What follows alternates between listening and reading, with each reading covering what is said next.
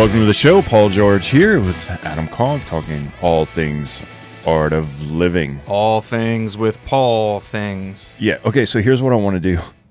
I want to redo the intro, but I want you to do the intro. What you mean? Like, I want you to do the intro to the show. Like, I always do the intro to the show. You do? You getting tired of it? I want to see how you do it. Let's have an intro off. An intro off? Yeah. Like right now? Yeah, like right now. Okay. Sounds an intro good. off. Right, So I did the intro. Now you get to do an intro. Give me a countdown. Okay. 1, 2, 3.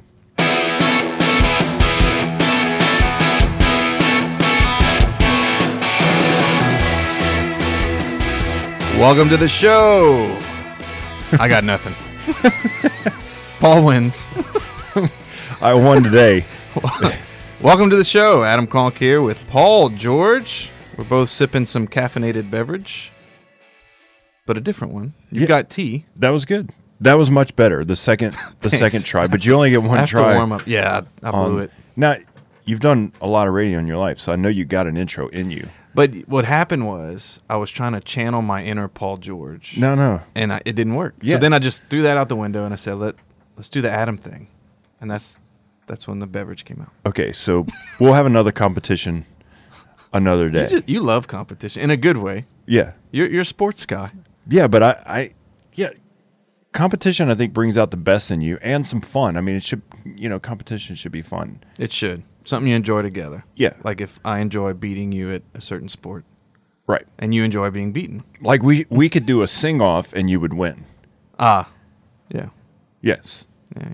All day long. If we did a football throw-off. Okay, let's do a sing-off right now. Uh-oh. Okay, pick your favorite 80s song. Oh, 'cause I'm easy like Sunday morning. That's nice. Okay. All right. My favorite 80s song. This is all on the spot, everyone. There's one that I sing often, actually, around this time of year. Okay. Holiday. Do, do, do. Celebrate. Ooh, I like that. Yeah, around this holiday time. Yeah. Comes out often. Yeah. Well, you got a good voice. Thanks, man. All right, so I have a have you seen? What did you say? That is so interesting. Are you for real though? Yeah, I'm for real. So, follow this guy on Twitter. He's a comedian. His name is John Christ.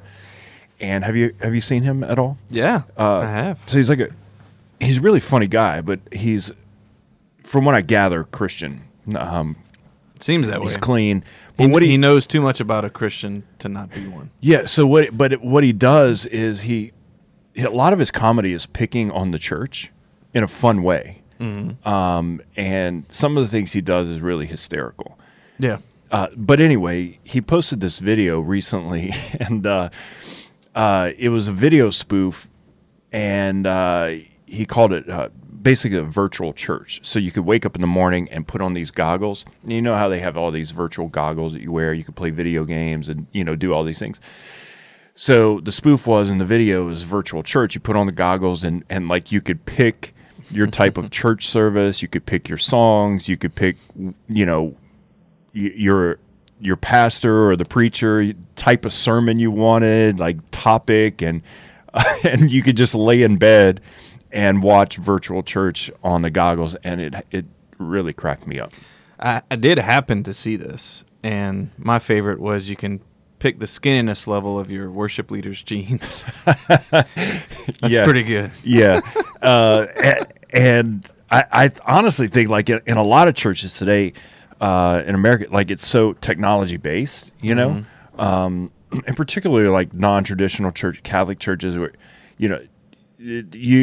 you literally, like, there's some churches I know of, I have friends that go to or whatnot, that they watch the sermon from their pastor from another church on a screen. Like, it's in like 4D. 4D? Like life size or something. Wow. Like, so they would, it's almost like virtual church. It's almost like virtual church. So anyway, he did this whole spoof kind of, doing that, but it was really hysterical because you had all these different options of what you could pick. And then I started thinking, like, if I had a virtual mass or, virtual Sunday, like what I would pick. What would Paul's playlist be? What would my playlist be for music? Who would I pick, to do the sermon, a homily. What would my topic be? You could set your conviction level for the homily. Conviction 0 level. to 5. What type of church would I be in? Like type of design of a church. Mm-hmm. Yada yada yada. It's pretty funny. It is funny. Actually, I had some experience with this being a musician, a church musician, and it's weird. When I was getting into it, okay, obviously I had my own favorite music, my own favorite songs, but after a while, you just have to realize that the church doesn't belong to you. And I think this is the point of the video. And I think at the end he said, VR church, finally there's a way to make church even more about you. Right. Yeah. But as a musician, you go through this, or hopefully you do if you're a good church musician, but you go through this confrontation with my personal way of doing things and what's good for the church. And there's a conflict, and then you have to decide, are you going to be a musician for the church or for yourself? And I think all of us need to make that. For me, it was through music because that's where I grew up. I was 15 years old doing music. But probably everyone at some point in church needs to have this moment of tension. Do I come here for me and my own personal tastes, or do I come here for something bigger? Yeah. And I think that rings true for everything, like all of our gifts, whatever your gift is, our gifts are. Are those self-serving gifts, or do they serve other people? Do they serve the church, the community, the culture to make it better? Or is it about me? I think about that all the time in regards to, a lot of times people who are up front, you kind of see them, they're, they speak or they preach or they do music or, they lead. You can kind of point at those people and say, are they serving themselves or their gifts? But everyone has gifts, and all of our gifts are called to serve the community, to make the community stronger and better, and to help each other grow, move forward in relationship with Christ, ultimately. Yeah, and there's such a temptation to say that God wants me to use my gift, and so the community needs to be a place where I use my gift to the fullest extent, or else it's a bad community. And this happens a lot. Like, I don't feel welcome here because I can't be me the way I want to be me. Instead, I think the Lord calls us all to a maturity where we discover our gifts as we give them, right? Yeah. So it's not like, hey, this is my thing. You need to let me do my thing. And if I'm not able to do my thing, then this parish stinks. Yeah. It's more like, hey, these are the gifts I have. I place them at the service of the church. Hopefully it can be used, but I'm going to discover more of who I am here rather than like offer a product or something that you have to take. Yeah, no, absolutely. And I think what's really hard sometimes is when we're misunderstood in our gifts or judged, or, not accepted or pushed out. And that's where we experience unhealthiness in a community. And I want to get to that a little bit later. Today, we celebrate an interesting saint in the church, feast day of St. John of the Cross, who, right, started a religious order. Yeah, he was a co-founder with St. Teresa of Avila of the Reform Order of the Carmelites. Yeah. And he was her spiritual director, even though he was much younger. Yeah. But so, look, shout out to all young spiritual directors. Yeah, no, absolutely. But John, this is around the 1500s, John was very misunderstood by his community. Oh, yeah. Even his own friars imprisoned him at one point, right? Because his gifts were misunderstood. And I think a lot of times for people who are seeking real holiness, sainthood, a lot of times we're judged, or people are judged, or are misunderstood in that pursuit of holiness. And John was at the same time, but this guy was on the next level of like holiness. Yeah.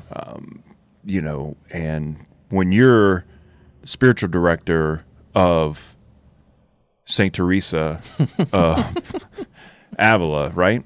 Yeah, if you're so saint that you can make other saints. When you're so saint you can make another saint. That's pretty good. Then you might be doing something right. That dude's so saint. But that goes back to the whole gift and community. Like, our gifts are called to serve others, to make others better, not us better. Right. Right? To make the church better, to make, if you lead music, the worship is to make the community holier, by the worship, not me, or whatever the case may be. And I think that's what John did, was he had the ability to kind of disappear and make other people better, like fade into the background, like it was all about Jesus. And I think that's the tension we often feel is, am I becoming more about me? Is it prideful and ego? And, am I inflated? And do I love affirmation too much? And, or I'm really seeking humility and serving the church in that light. When you mentioned community in St. John of the Cross, it's so interesting about him because you're right. Like, he disappeared in a lot of ways. He took the hard road because he had to. There was this tension in him that the life he was living, he was already religious, but the life he was living was not exactly what God was calling him to. So he had to find a place where his calling matched his surroundings, So anyway, he becomes a doctor of the church. And that's interesting because he started a trend. I mean, really, St. Teresa of Avila is also a doctor. What's interesting, the doctors of the church in the beginning were out in front. St. Augustine's, of the world, that were out in front leading the way for the church. Like, everybody looks to them as a leader. But then as the church matured and maybe deepened in their spirituality, we started pulling doctors of the church from those that went into prayer more. And St. John of the Cross is an example. So he didn't spend his life like going out and refuting heretics or establishing churches. Now, he did help establish monasteries. But all he did was he helped the community by teaching people to pray.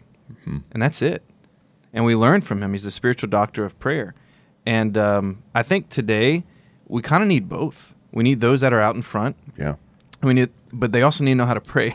Yeah. Because it's dangerous if. And we need people who are living holiness through ordinary gifts, who are hidden, who aren't recognized or seen, right?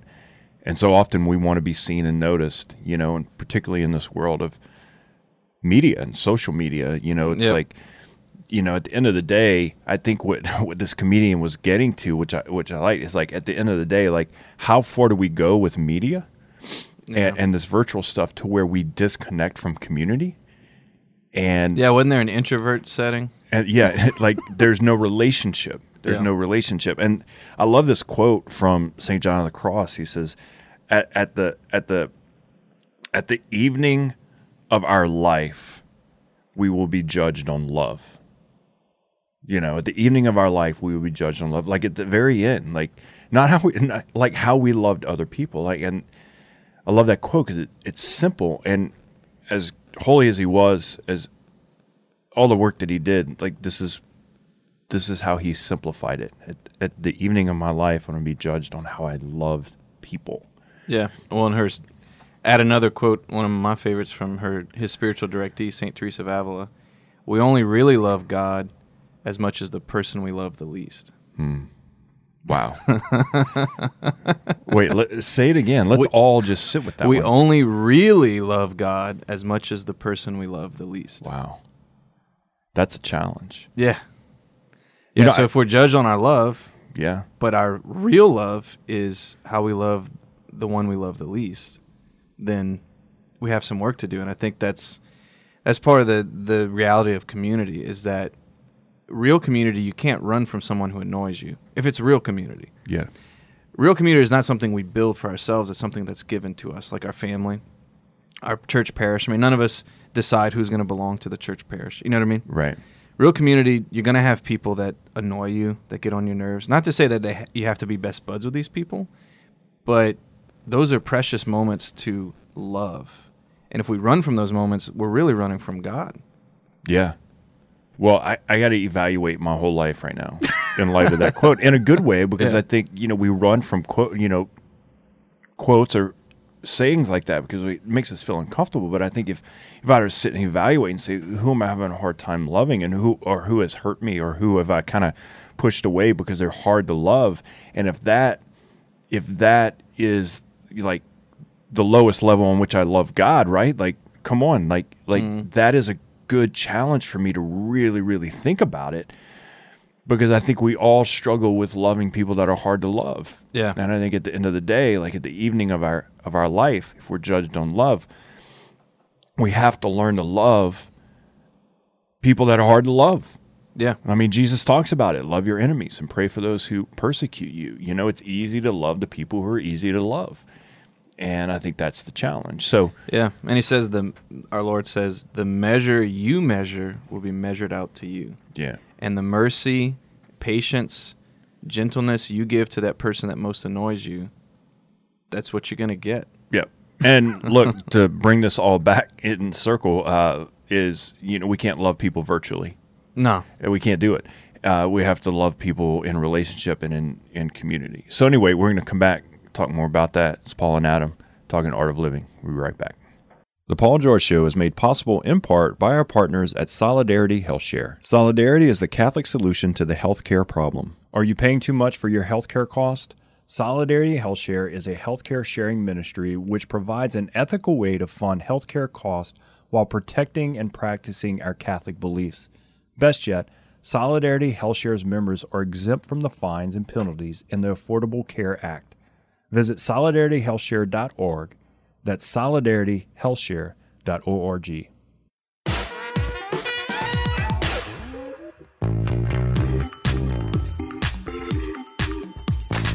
Welcome back to the show, Paul and Adam in studio, talking Art of Living. How you doing today?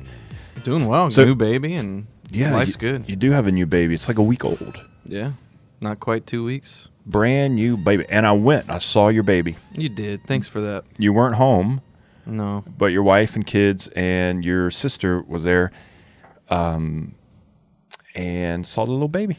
Yeah, she's great. Good luck holding the baby, because all your other kids were just, taking care of the baby. Yeah, it's funny. I've had to, not fuss, but my oldest daughter, I've had to tell her, like, look, sometimes it's not going to be okay to hold the baby. Like, Right. you're not going to be able to hold it 24/7. Right. And you're not the mother. Like, you can't feed the baby. Right. We got this, but you can help. But what a beautiful thing to have to tell her that versus, like, won't you just hold your sister sometimes? Yeah. No, and speaking of community, like each family is their own little community, and I think it was cool. I went to to your house to drop something off, and just seeing your own little family community. And I was reading, somebody had sent out a quote. I can't remember what saint, but said, the greatest gift that you could give your children is a sibling.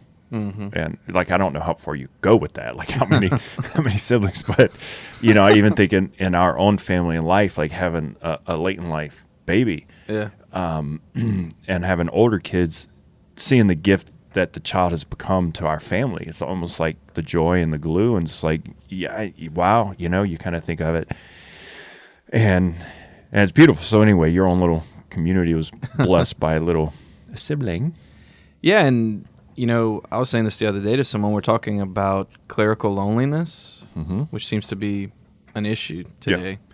Yeah. And I don't know the solutions to it, but I do know that I'm not a lonely person. Now, there is such a thing as married loneliness, and that's an epidemic too. So it's not that you're just around people, but it's how to live as a community. Not just you're living with people, but living in community well. And I just feel for them, because my experience is I'm not a lonely person, because why? Because I pray with people and eat with people every day. Mm-hmm. And I get encouraged by people every day. My wife mainly, also friends, but I'm just talking about like in my family. My kids encourage me. I encourage them. They encourage each other. So I think encouragement, prayer, and just sharing life together, it fills my life. And so I love my life. And it was in the context of me feeling some sympathy, a lot of sympathy for those priests that find it hard to find that same dynamic in their life. Yeah, no, it's important. This is kind of the convo I want to get into today. So I'm enamored by this reading in the gospel, in Mark chapter 2. And we all know the story. So there's this guy who's sick, paralyzed. I don't know what his ailment is, how he got paralyzed, why he's on a stretcher. I'd love to know the backstory. I don't know if he fell off a camel. I don't know if he tripped over something born that way. I have no idea, right? But Jesus is gathered in this house, and the house is packed. It's full. And his friends have him on the stretcher, and they're trying to get him into the house so that Jesus can heal him. I don't know how they know Jesus, but they've probably heard that, Jesus is a healer, does miracles, and they can't get their friend into the house. And this is like where the story just turns for me, is that they love this guy so much that they climb on the roof of a house.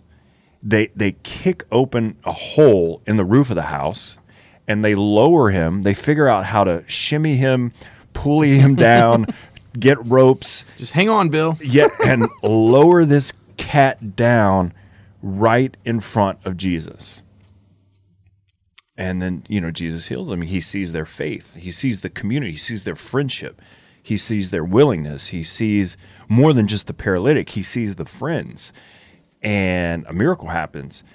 And I've just really been enamored by that story of just thinking, that's community. Like, that's friendship.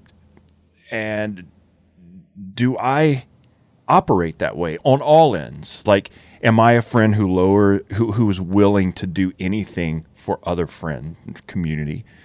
Will I kick open a hole in a roof to lower them down? Am I sometimes sick on a stretcher and willing to let other people help me? Yeah, it's important. And I think that in our life, the Lord designed the church this way so that we experience Him. And it's not because we need to have all these faces of Jesus necessarily, but because we're human. For our heart to really be full, we need a full, robust relationship with a person. Okay, so use an analogy, like my wife, right? If I'm going to have a full, robust relationship with my wife, I have to know her not just directly, but in the context of other settings. For example, I have to know her when we're with other friends too and see her interact with them. So to see her as a friend amongst friends, I have to know her by hearing from others how awesome she is. Like, hey, your wife did this for us, and like, I would have never known. And they're like, your wife's great. Like, I have to have a multifaceted relationship with this woman in addition to the direct one. It's the same way with our Lord Jesus Christ. And some of the most moving moments in my relationship with Christ come through other people, where someone else is praying for me, for example, like out loud in front of me, like Lord bless Adam with his, it's very moving, and it enhances my relationship with him. And the thing is, if I'm not in a community where that aspect of my relationship with Christ is there, like people are bringing me to Jesus on purpose, I'm missing something in my relationship with Jesus Christ. Yeah. It's not as full as it could be. Right. Yeah, and I think when we talk about friendship and community, we live in a world of loneliness.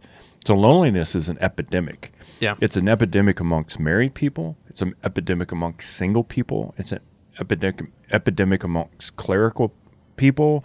It's young, old. Yeah, like so. A lot of single people say, well, married people aren't. Loneliness is community is the ability to be transparent about who we are and what we're dealing with.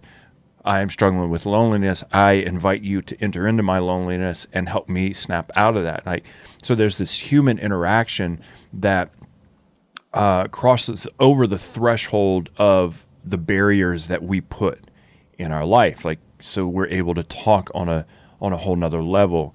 On a very base level, every now and then well, not every now and then, probably at least once a week, I stop at the local McDonald's, in a small town. And, I'll go there in the morning and, I'll get a tea or whatever. And in the mornings there's a group of old retired men every morning. And they sit there and they have coffee and they talk about life. And I'm enamored by this group because it's not a Bible study. I don't know really what they're talking about. Probably a lot about people and, the way things used to be. But it's beautiful seeing the human interaction. And they love living life together. And they find joy in this community. And we can't get better at life virtually. Let's go back to that. Community really is about this interaction. Like you said, having dinner together, hanging out together, being intentional about being together. Whether it be laughing or crying, it doesn't always have to be this deep conversation, but being together and allowing ourselves to be fully human. We're fully human when we're with other people. Yeah.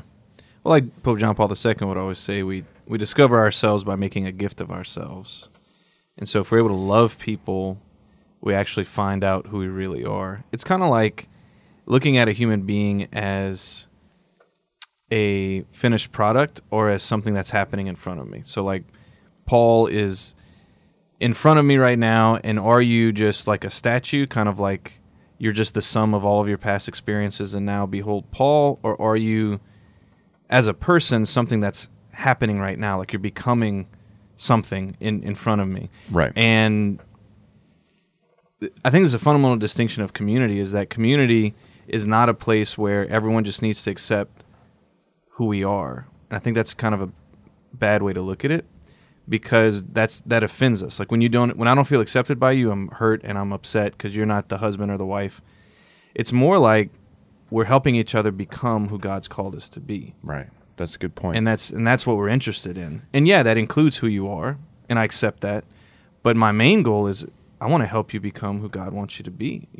I want you to help you answer God's call in your life and who you are becoming. And the beauty of community is that part of that call includes our relationship. Yeah. Like you're going to become who God wants you to be because we're in each other's lives. Yep. And that's amazing. Yeah. And I go back to this passage. Like, this guy's friends were unwilling to allow him to continue to be paralyzed. Yeah. Okay. So the guy could have said, no, don't take me. But they could have just said, no, we're taking you. We refuse to allow you to live this life. Don't bother Jesus, You know what I'm saying? Mm-hmm. And like that's the type of people we need to be. Like, we refuse to let people stay or sit where they're at. And we want to help move them forward in their life. Like, that's the type of friends we need to be to other people. And yet, at the same time, we need friends in our life, people in our life who look at us and say, I'm not allowing you to continue to live that way. Yeah.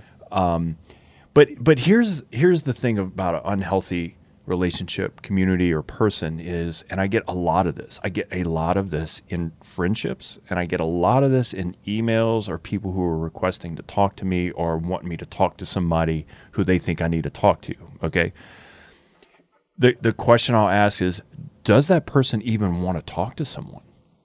Yeah. And most of the times they'll say, well, no, they're unwilling. They don't want to grow. That to me is a huge obstacle in someone's life. Like, if you're not willing to say, yeah, I need to work on this or through this, then you're not going to grow, period. Yeah. Like, if you say, I refuse to change, this is just the way I am. I'm not changing behavior. I don't want to talk to anyone about it. You will never get better. You'll never grow. And this is the importance of having people in our life who's saying, do you want to get better at that? Because I think I can help you. Like, if we're not willing to do that, then we're never going to grow. We're never going to get better. We're simply going to just always stay the way we've always been. And that to me is a tragedy in people's lives. Yeah, it'd be like if the paralyzed man just kept falling off the stretcher. They trying to put him back on, he just jumps off. I'm not doing it. Right. He would have never made it in to see Jesus. Yeah, and he would have never experienced the miracle. He would have never walked. Right? Mm-hmm. So he's got the ability to have friends who are saying, no, we're unwilling to allow you to continue to live this way. And so we're taking you to a place that we know that's going to help you.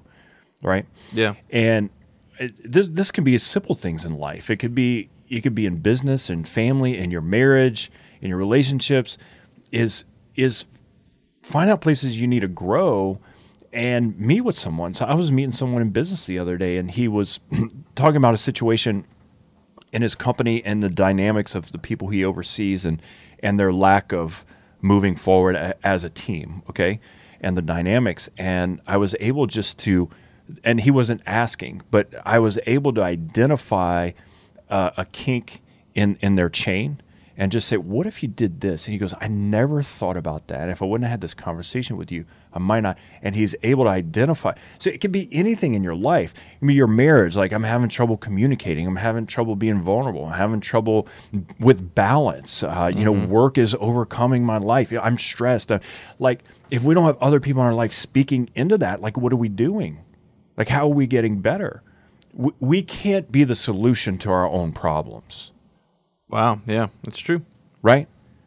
And a lot of our problems are self-caused because of how we think or view things, or just because we simply don't know certain things. Right. And we don't have can't be certain the skills. solution to our own self-interpretation of what Jesus wants.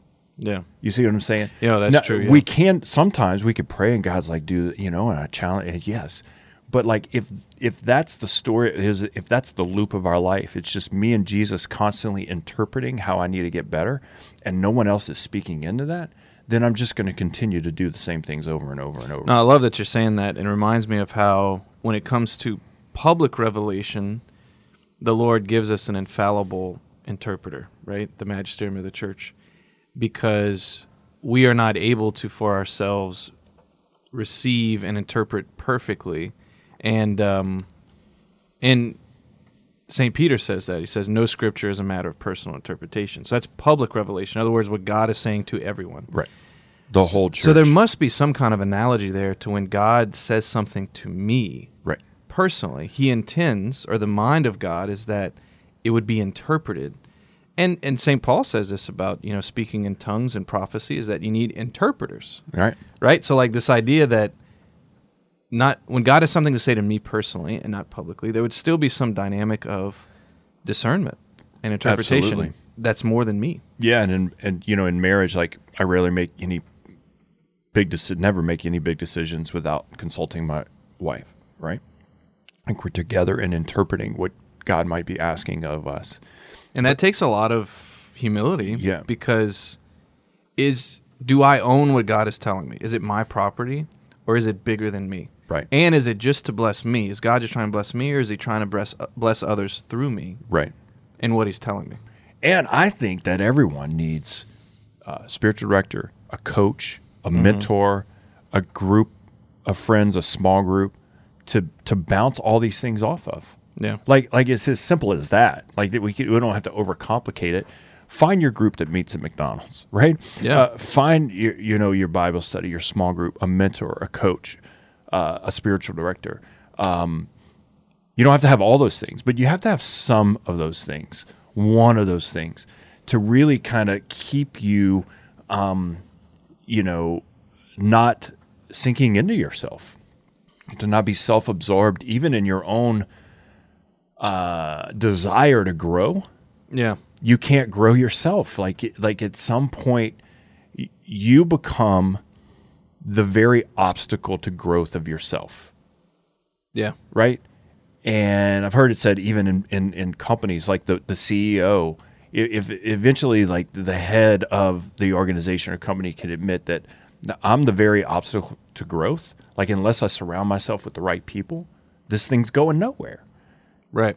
Think about it in the spiritual life. Well, and see, this is the idea of community, I think, if we're talking about Christian community, is that all the adult members, and the kids too, but like if you're a grown person in a community, so it could be just a small group of friends like right. that meets together for whatever, but all adults in a community, in a Christian community, have a responsibility to ask this question: are we growing closer to God as a group, or are we not?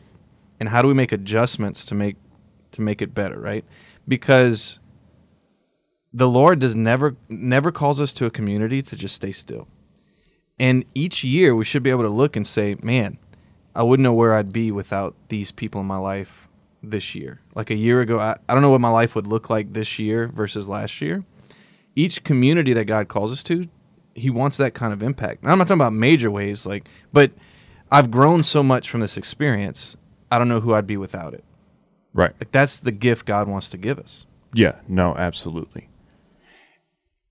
So, I mean, I think that's the good challenge for us, is how's God asking us to grow? And I think as we approach the new year, we're always thinking about like goals and objectives and, all these things, which I'm all about. I think it's silly to set them first of the year because we forget them. I'm a goal setter throughout the year because I think, like I don't want to just do it once a year type thing. But I have understood in a good way and in a hard way, tough lessons, that my growth like the best that I can do for my own growth is just simply have the intention to grow. And I need other people to take that intention and help it move forward. Yeah. You know what I'm saying? So I think this guy on the stretcher theological speculation would say he probably wanted to walk, right? Yeah. You know, like I don't think there's anything that he ever says, that he, but we all have good intentions, right? Like I haven't met anyone who's like had horrible intentions for their life. They're like, you know what? I don't want to grow. You know what? I want to be miserable. You know what? I want to be sad. You know what? I want to do horrible things with my life. No one says that. We all have good intentions. How do we move those intentions forward? I think, our desire, we have to have other people as well to help us move those forward. Well, I think you're touching on something very important, and that is identifying or self-knowledge. So, for example, in St. John of the Cross, who we celebrate today, was huge on this, like knowing yourself. But, for example, one of the causes of that paralyzed man being in front of Jesus was that he knew he couldn't walk. He knew he wanted to walk, and his friends knew the same thing. Yeah. Now, let's say he was a healthy man, okay? And those same friends came up to him and say, hey, Jesus is coming. He's going to be around. You want to go What see do you him? want from Jesus? And he just kind of stood there. I don't know. I'd less love people better. Maybe I want to be a better husband. Just like this vague, I don't know. He would have been in the crowd like everybody else. It's true. He wouldn't have been right in front of him. So it brings us to the foot of Jesus is a profound awareness of what we need from him, and that we've shared this need with others so that they can help us find that same thing. And there are specific ways I need to be better as a husband. In general, I need to be a better husband. But there's specific ways. And if I don't have this self-awareness, and if I'm not talking about it with my brothers that are also husbands, then I'm not going to find the same healing and growth that I would as if people could bring me to Jesus very directly and specifically. Absolutely. I'm going to end this segment on this. That I was having this conversation with this guy the other day, and we're talking about the response from someone saying, I don't know.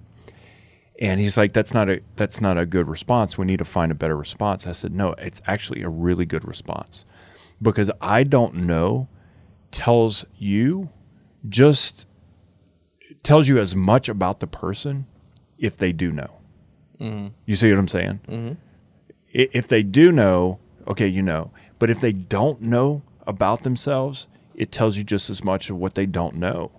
And I think sometimes, if I say, you say, Paul, how can you grow in your, in your love for someone you hate, or in your marriage, or in your prayer life? And my response was, man, I don't know. The Paul George Show is made possible in really part by our partners at Solidarity Health Share. So Solidarity is the Catholic solution to the help me. healthcare Well, problem. let's talk Are you about paying that. too much for your healthcare so costs? help me Solidarity to Health Share understand is a what I healthcare don't sharing know. ministry which So anyway, provides when we come back, we're an talking ethical more way about to fund it. Paul and healthcare Adam, costs Art of Living. while Right back. protecting and practicing our Catholic beliefs.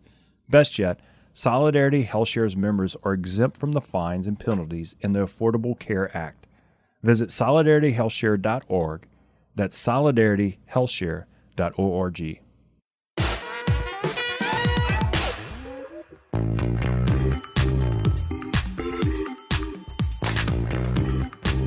Welcome back to the show. We're talking the art of living, all things art of living. I'm Paul George, and next to me in studio is the great Adam Conk. So you just did an interpretation of me on the intro. So I was giving you another shot at the intro. That felt so good, though. You did. I think I nailed it. You did very well at it. Thank you. But I think I nailed it. You did me Yeah. instead of you. Yeah, absolutely. Okay. And I felt really good about it. So maybe next show you can do you Okay.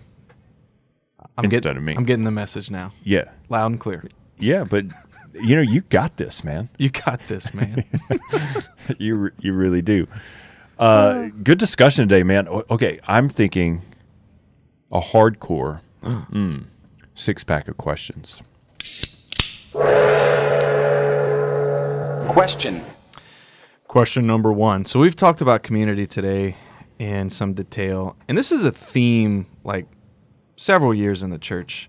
A lot of the lay people are talking about more community, more community, more community. It doesn't seem to be gaining much traction in many circles. I think some find it and they're grateful, but it seems to be that more people are looking for it than finding it. So question number 1. Yo. If I'm in a situation where I feel like I need to find a community, that's where I'm at. What's your number 1 suggestion where to go? I think you need to think about what your expectations are first, because I think the reason people struggle with it is they have unrealistic expectations for community.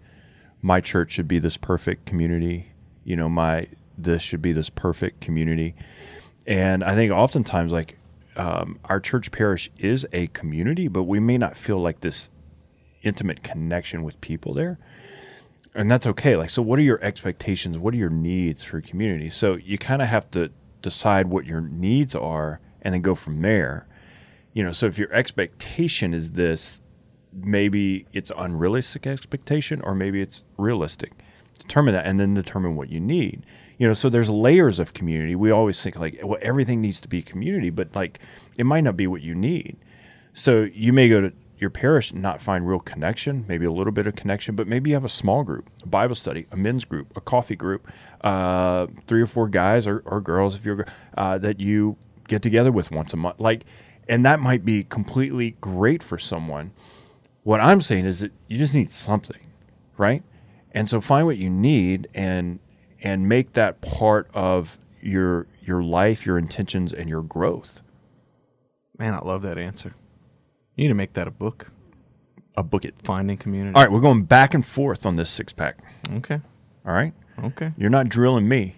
Oh, co-drilling. Yeah, co-drilling. We're having a 6-pack question-off competition today. You are in it. I think the NFL playoffs bring this out in you. You're like... I'm in the competitive spirit. Next thing you know, we're going to be wrestling on the floor. All right, question. You would win, by the way. Numero 2. Okay. What would you say would be the number 1 or 2 or 3, top things that would kind of highlight an unhealthy relationship or community? You think that would just, kind of, take it in the wrong direction? Sure. So 1 is the first thing I would examine if I think there's some unhealthy aspects to a community. The first thing I would examine is my resentment level. My resentment level, not the community, but like my. So who do I resent? Is it growing or is it getting better? In other words, I resent this person and I resent them more than a year ago or less than a year ago, and start there. Because the resentment is a sign of an inability to resolve conflict. That's all it is. Right. That's literally all it is. And sometimes the resolution has nothing to do with how they change, but how I change. But really what resolves it is mutual understanding. So it's not that they stop doing something or I stop doing something. It's that I don't understand this person and they don't understand me, and so I resent them. And so if I engage in a discussion with them about whatever the issue is, either it gets resolved, in other words, mutual understanding, or it reveals that it can't be resolved. And that's an issue to think about, So I would say 1, measure the resentment in the community. And then 2, I would say faithfulness to the community. So if I don't have a clear sense of the fundamental task I have in this community, my fundamental role, what my contribution is, then I can't be faithful to it. So let's say a family. If I'm the husband or the child or the wife or whatever, well, what does that mean fundamentally? Like, what role do I play, bottom line? If I can't articulate it well, then I can't be faithful to it. Like, I can't stand before Jesus and say, hey, I was a good husband, right? So I have to get down to the nitty-gritty of what the fundamental role I have in this community is so that I can be faithful to it before God. Absolutely. That's good. Question number 3. Ooh. So I'm really intrigued by what you said about CEOs kind of realizing they're getting in the way of the organization's growth. And I'm wondering, what would be a good way to evaluate how I am hindering the community I belong to in their growth? Like, how do I realize that I'm that person? Great question. I think one of the lies or myths that we believe is that we can be good at everything. And so if you work in a company or you're even in a marriage or a friendship, that you could be good at everything. And the reality is we can't be good at everything. We don't have the gifts to do everything, to run everything correctly. And I think it's that self-knowledge of acknowledging, you know what, like even in a sense of friendship, a community, or my marriage, like I'm not great at everything. And my spouse might be better at some things than me, and that's okay and that's good. And in friendships, acknowledging that there are other people who are better at this than me and have better gifts or different gifts. And so there's a complementarity that begins to happen. And I think when that's not happening, it's to get to the real answer to your question is we keep something from growing because we feel like that we're the grower of it. We're the only one who can do it. And that's false. And I think the humility of surrounding ourselves with other people and leaning on them is huge. Real huge. I love that. Yeah. Man, you need to write something on this. Some good stuff. All right, we're on question number 4. Okay. Question number 4. Here's a question. You talked about conflict and resolution. I love that song, by the way. And what I want to know is what's a great way just to resolve conflict or resolution? Because I think oftentimes is, we have resentment and there's no resolution. So we just say, I don't want to deal with that person, so I'm out. I'm going to find another community or friendship. And yet it might be simple as finding a resolution. How do we do that? All right, so I would suggest this, and this should cover all community bases depending on what it is, right? So the first thing is I have to come to terms with forgiving the person before anything, before they say they're sorry. And that's just an action in my mind. Like I choose to forgive. I need to pray with Jesus. And even if I feel like I can't, I just have to come to terms with, because what does forgiveness mean? Forgiveness does not mean that everything's okay and I'm emotionally healed by the situation. Right. Forgiveness is, I recognize that my fundamental desire in life is that me and this person end up in heaven together forever. That's great. See what I'm saying? Like, nothing has happened that has changed the fact that I want to be in heaven with this person forever. So you could still be hurt, but you will the good of the other still, even though you're hurt. And that is forgiveness, okay? That is Christian forgiveness, is that the thing I want most in this situation is that we are with Jesus forever in heaven, and I see that, okay? So that's step number 1, is I have to come to that place before I do anything else. Because anything I do without that in mind is going to make things worse. 2, I need to decide, is it worth resolving this conflict? Because some conflicts are not worth resolving. What I mean by that is, depending on the relationship, and it might be a workplace situation, for example, and this person might only be in my life for the next 6 months or 2 years or who knows, and maybe it's not worth the risk of trying to resolve it, because there are certain situations or relationships that we don't have control over. So I might start to resolve a conflict, but then it gets hijacked, or that person, blows up, and I make things worse. Or if I would just left it alone, it'd been fine. Now, I should resolve every conflict just about with my wife or my kids or my close friends. Like it's worth the energy. Or family. Because sometimes it's a long-term commitment to resolve something. Yeah. And it's just not worth that commitment with certain relationships. So the number 2 step, is this worth resolving? Right. And if it's not, then I have to be okay with it. I have to leave it alone and stop trying. And just be okay with it. And if it is, I would say step number 3 is to establish a common desire to resolve it and to understand each other. Not to change something about the other person, or that I would change, even that they want me to change, is that, hey, do we both agree we want to resolve this and come to mutual understanding? And then explore that within your relationship, and it should be fine. I like that. That mutual understanding is important. It's humility. Let me hear you, you hear me, and let's just talk. Just talk. Talk it out. All right, question number 5. Cinco. So I noticed that some people have kind of a natural disposition to relationships, persons, and some people don't. And we usually use the terms like extrovert, introvert, but that's inaccurate. Like it's not really how that works. Right. So what would you say to someone who kind of just doesn't see themselves as like a community person, as a people person, and anytime this subject comes up, they're just like, that's just not me. I just want to go by myself with Jesus and I'll be happy. Just leave me alone. And maybe they are, I don't know. But what would you say to somebody who's not aware of their need for community and like doesn't even feel like they need to, or it kind of annoys them, even the idea. I would say we're all created for relationship, and some people, it seems like they're better in a big crowd. Some people are more comfortable in a smaller group, but we're all created for intimate connection with people. And if you're not finding that, or if you're close to that, I would ask yourself why. Like, have you been hurt in the past? Have you never experienced healthy community or healthy relationships? Like, just to be honest about that and to kind of maybe receive some healing, because I think at the end of the day, like, loneliness is an epidemic that's not good for us, hence an epidemic.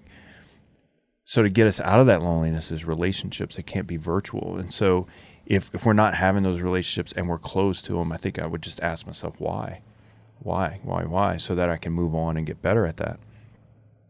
Love it. All right, last question. Question number 6. Question of lasto. Do you know 6 in Spanish? Ses. French? No. No? No, actually. Ande te cuatro. No. I only counted 3 in French.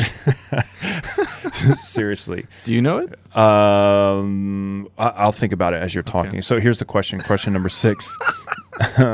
How do you bring, you're one of the gifts that you have is you're a joyful person. How do you bring joy to community? Like sometimes we try to be so serious and deep and whatever. We just need to have fun. It's part of the community. So what's a tip on having joy in community, particularly as we approach the holidays? I think one of the requirements of true joy is security. Insecure people, it's hard to enjoy things. And there's 2 ways that it's hard to enjoy things as an insecure person. One, are we afraid of what people might think of us or how we look? Well, I think that's part of it. But the type of insecurity I'm talking about is like, I don't really know who I am, or I don't feel secure in who I am, or I don't feel secure in how things are. Like, in other words, the current situation is insecure. Things are unstable. Wow. What that brings out, I think the 2 sides of that coin. One is we have to do things a certain way, and if it's not this certain way, it's a disaster. Because things are so insecure, they could fall apart at any moment. Anytime we don't do XYZ, it's a disaster. On the other side of that coin is I don't take anything seriously. Everything has to be fun and enjoyable, whatever, so there can be no real substance or like whatever. It just has to be fun all the time, like entertaining all the time, or I'm not interested. So, concretely, if I know who I am in Jesus Christ and I'm secure that his love for me is present no matter the state of the church, no matter the state of my family, no matter the state of my marriage, no matter whatever, then I can actually have joy in any situation. Whether it's an illness, serious illness, someone just died, and you say, well, that's not a joyful time. It's not, but my point is that the joy I have in Jesus Christ becomes my security. In other words, secure meaning it's not going to move. Right. Like think of when you're packing a truck to move or something. Guys are, we have to say this. If we're putting stuff in the back of a truck and strapping it down, what's the one thing we just have to say? That's not going anywhere. Right. Like it has to come out of our mouths. Right. Oh yeah, that's not going anywhere. I got that. That's not going anywhere. Yeah, it's not moving. Right? Yeah. That's security. Security is it's not going anywhere. It's not moving.